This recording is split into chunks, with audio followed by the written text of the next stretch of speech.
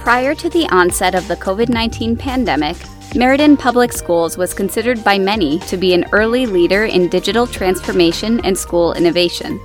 Investments in technology, personalization, and student-centered learning approaches meant the district had already begun to lay the groundwork to pivot their model to support students holistically during the pandemic. The district leadership team, composed of administrators who grew up personally and professionally in the community, leaned into complexity to offer students rich learning experiences by thinking entrepreneurially about the creation of new partnerships and how to leverage existing resources like space and technologies in new ways. In this episode of the Learning Accelerators What Will We Take With Us Leadership Podcast series, we're going to hear from district leaders at Meriden Public Schools about what they tried, what they learned, and what they're taking forward as they head into the 2021-2022 school year. I'm Mark Benigni, Superintendent of Schools. This is year 11. I was born and raised in Meriden, attended the public schools, and when the opportunity to come back as superintendent presented itself, for me, it was personal. It was about making sure that our staff, our community got the respect that I felt that they deserve. I'm Barbara Hefner. I'm the Director of Teaching and Innovation. Like Mark said, I joined the Meriden team 11 years ago, so just after he became superintendent. So it's kind of a unique position in Meriden in that we've had the same superintendent as long as I've been here, which is pretty exciting. And we're a district that's able to do things. I am Susan Moore. I am the supervisor of blended learning in the district, which really looks at how do we maximize all of our digital content and ensure that we are using technology to improve teaching and learning as opposed just for technology's sake. So this position has existed and I've been in it for about 5 years now. Meriden Public Schools, located in central Connecticut, operates 13 schools with approximately 8,600 students. More than 70% of students qualify for free or reduced-priced meals. The student body is made up of global majority learners, including 57% who identify as Latine. The district's mission is to provide all students with educational opportunities to acquire the knowledge, skills, and attitudes that will enable them to lead productive and self-sustaining lives in a democratic, multicultural society. As schools shifted to remote and hybrid models of instruction during the pandemic, the district's leadership team at Meriden Public Schools prioritized this mission from the very beginning.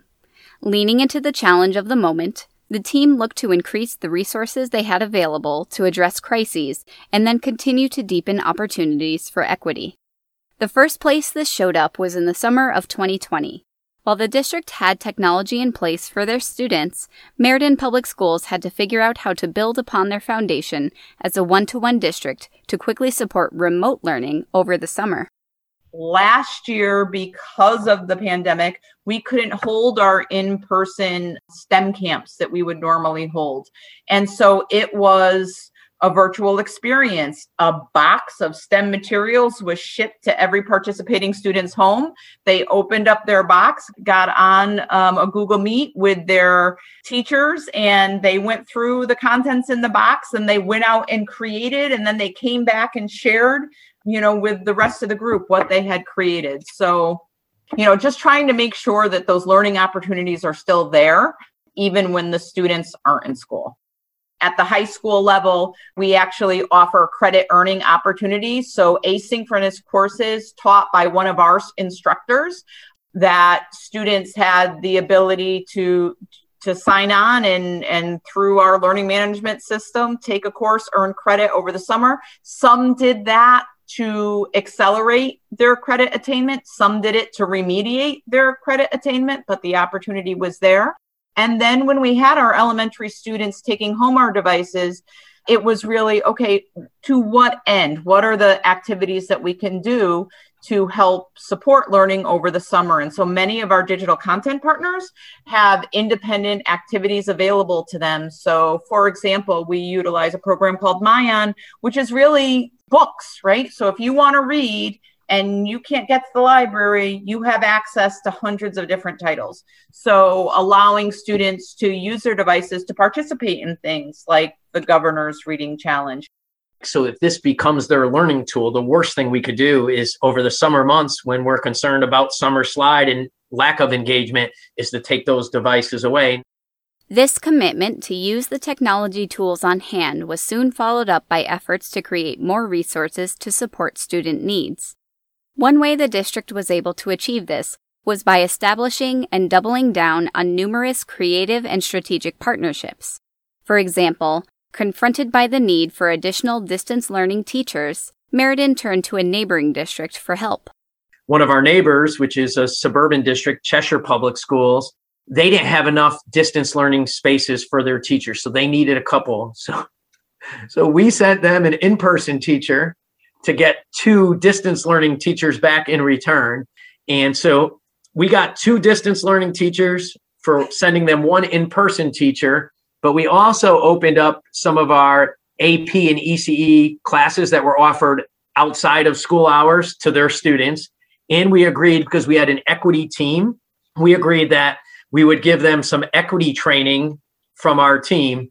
We did incentivize the deal by saying, look, we're offering these AP and ECE classes outside of our school hours. If you have students that are interested, let us know. And you know what? We have this terrific equity team that's been doing training in our district. Let's open. And our team did go and train a group of Cheshire educators as well. But it also was about cross-union participation. So the advantage wasn't simply we got 2 teachers and they paid their teachers, we paid our teachers. There was no money exchange here at all. But it was also like getting AFT and NEA to work together as well. And they didn't always have the same views on in-person learning throughout. So in a small way, a creative partnership that I think benefited everyone in the process. And they feel like they won. We feel like we won. So it's obviously a good deal. Thinking entrepreneurially about partnerships is not an uncommon practice in Meriden. Indeed, it's more the norm. Meriden launched additional partnerships focused on expanding access to college credit and career credentialing. It's almost common practice here in Meriden to think about how we can leverage creative partnerships to the benefit of our district and students. So that was like one example. We also have a partnership with our local community college where they needed space and we had space at our high school. And so an exchange was made. They used the space at our high school and we get free seats for our students and our staff. If they run 35 classes out of Platt High School, which is one of our high schools, that obviously we have the space after 2:30. We can definitely give them a wing in our school. No one's there. So they get the space for free. They pay for security personnel. They have tutors. So they utilize our space. We get 5 free seats for our students and staff in any class they run on site. So before pandemic, they were running like 35 classes. I'll never fill all those seats initially, but I'm setting the foundation for later. And we always have had a handful of staff and a group of students take advantage of those opportunities. So that was another way we partnered. So we do have a partnership with the VOTEC system, and we launched a career academy, which allows our students to attend 3 of their trade programs after school. And they earn CTE credits, industry certifications, apprenticeship hours, and it allows us to meet some of the requirements of providing opportunities for students through our Perkins funding. We're actually expanding the program now. So we'll go from 3 to 4 shops in September, manufacturing, culinary arts, facilities, carpentry, and we'll be adding automotive collision and repair. And we're also expanding the partnership to include another site and a daytime program where our students will attend our high schools in the morning, and then we'll transport them to the vocational school and they'll be able to work in those shops, manufacturing or HVAC, and earn their credentials there. So just a creative way for us to be able to have our students earn credentials while still in high school. Through our RISE Dalio Foundation work, we had an opportunity come to us for our high school students to participate in a Harvard American Poetry course. They would take the Harvard course at both of our sites and earn Harvard credit as well as high school credit. So there were 11 school districts in the nation, and we were one of the 11. So we're talking places like San Diego, maybe St. Louis, big school districts, and Meriden, Connecticut. And we were one of the top performers. So kudos to our teachers and students who are participating in that. But that success and opportunity for our students, we just brought forward 5 more courses from the National Equity Lab that they're offering us. Partnerships with Howard University, Cornell, Yale. So again, another partnership that continues to grow and more offerings for our student. In addition to that, locally, Quinnipiac University has just reached out to us and said, can we form a partnership with you where your teachers are teaching your courses? Our School of Communication approves the syllabus, and those students can get college credit for completing those courses. So if there's a venue to provide more opportunities for our students, we're all in, and we'll explore any opportunity. And those, once you have one opportunity, other opportunities present themselves. Navigating physical and social distancing constraints also help Meriden leaders explore new ways to use community spaces, encouraging school leaders to reimagine outdoor areas as learning spaces and to build upon existing partnerships to fuel the development of new physical learning areas. After a year of seeing the potential of these outdoor spaces in action, the district shared that they intend to keep using them in the future. When we were faced with, okay, we're opening schools, and how are we going to make this work with the recommendations of our health department and what needed to take place in order to open schools safely, we really needed to look at all of our sites holistically and how we were going to be able to manage moving people in the buildings, what spaces were being used for, what were learning spaces, and what spaces needed to be used, for things like mask breaks, or how much more space do we need for lunch if we're going to have students eating with their masks off, obviously, right? So I really think that forced us into doing a deep dive to look at spaces both within and outside of the building. So we utilized every outdoor area that we could, whether it was a playscape, or Mark already talked about bringing the tents in. Some of our schools have gardens that were utilized as learning areas.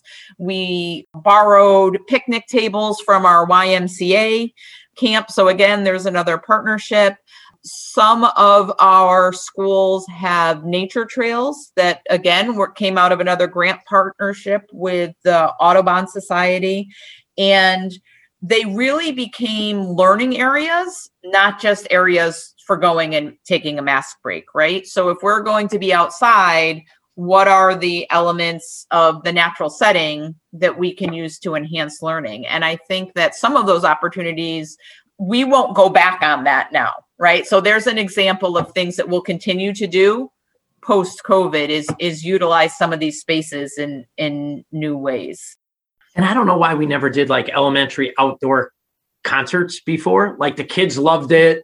We probably just didn't think of it. Like it's always been done in the gymnasium because the stage is there. Well, we have this beautiful hill that the student body can like. So there were so many things that we could have and probably should have thought of, that just the pandemic and wanting to be outside instead of inside and trying to distance our students turned us on to.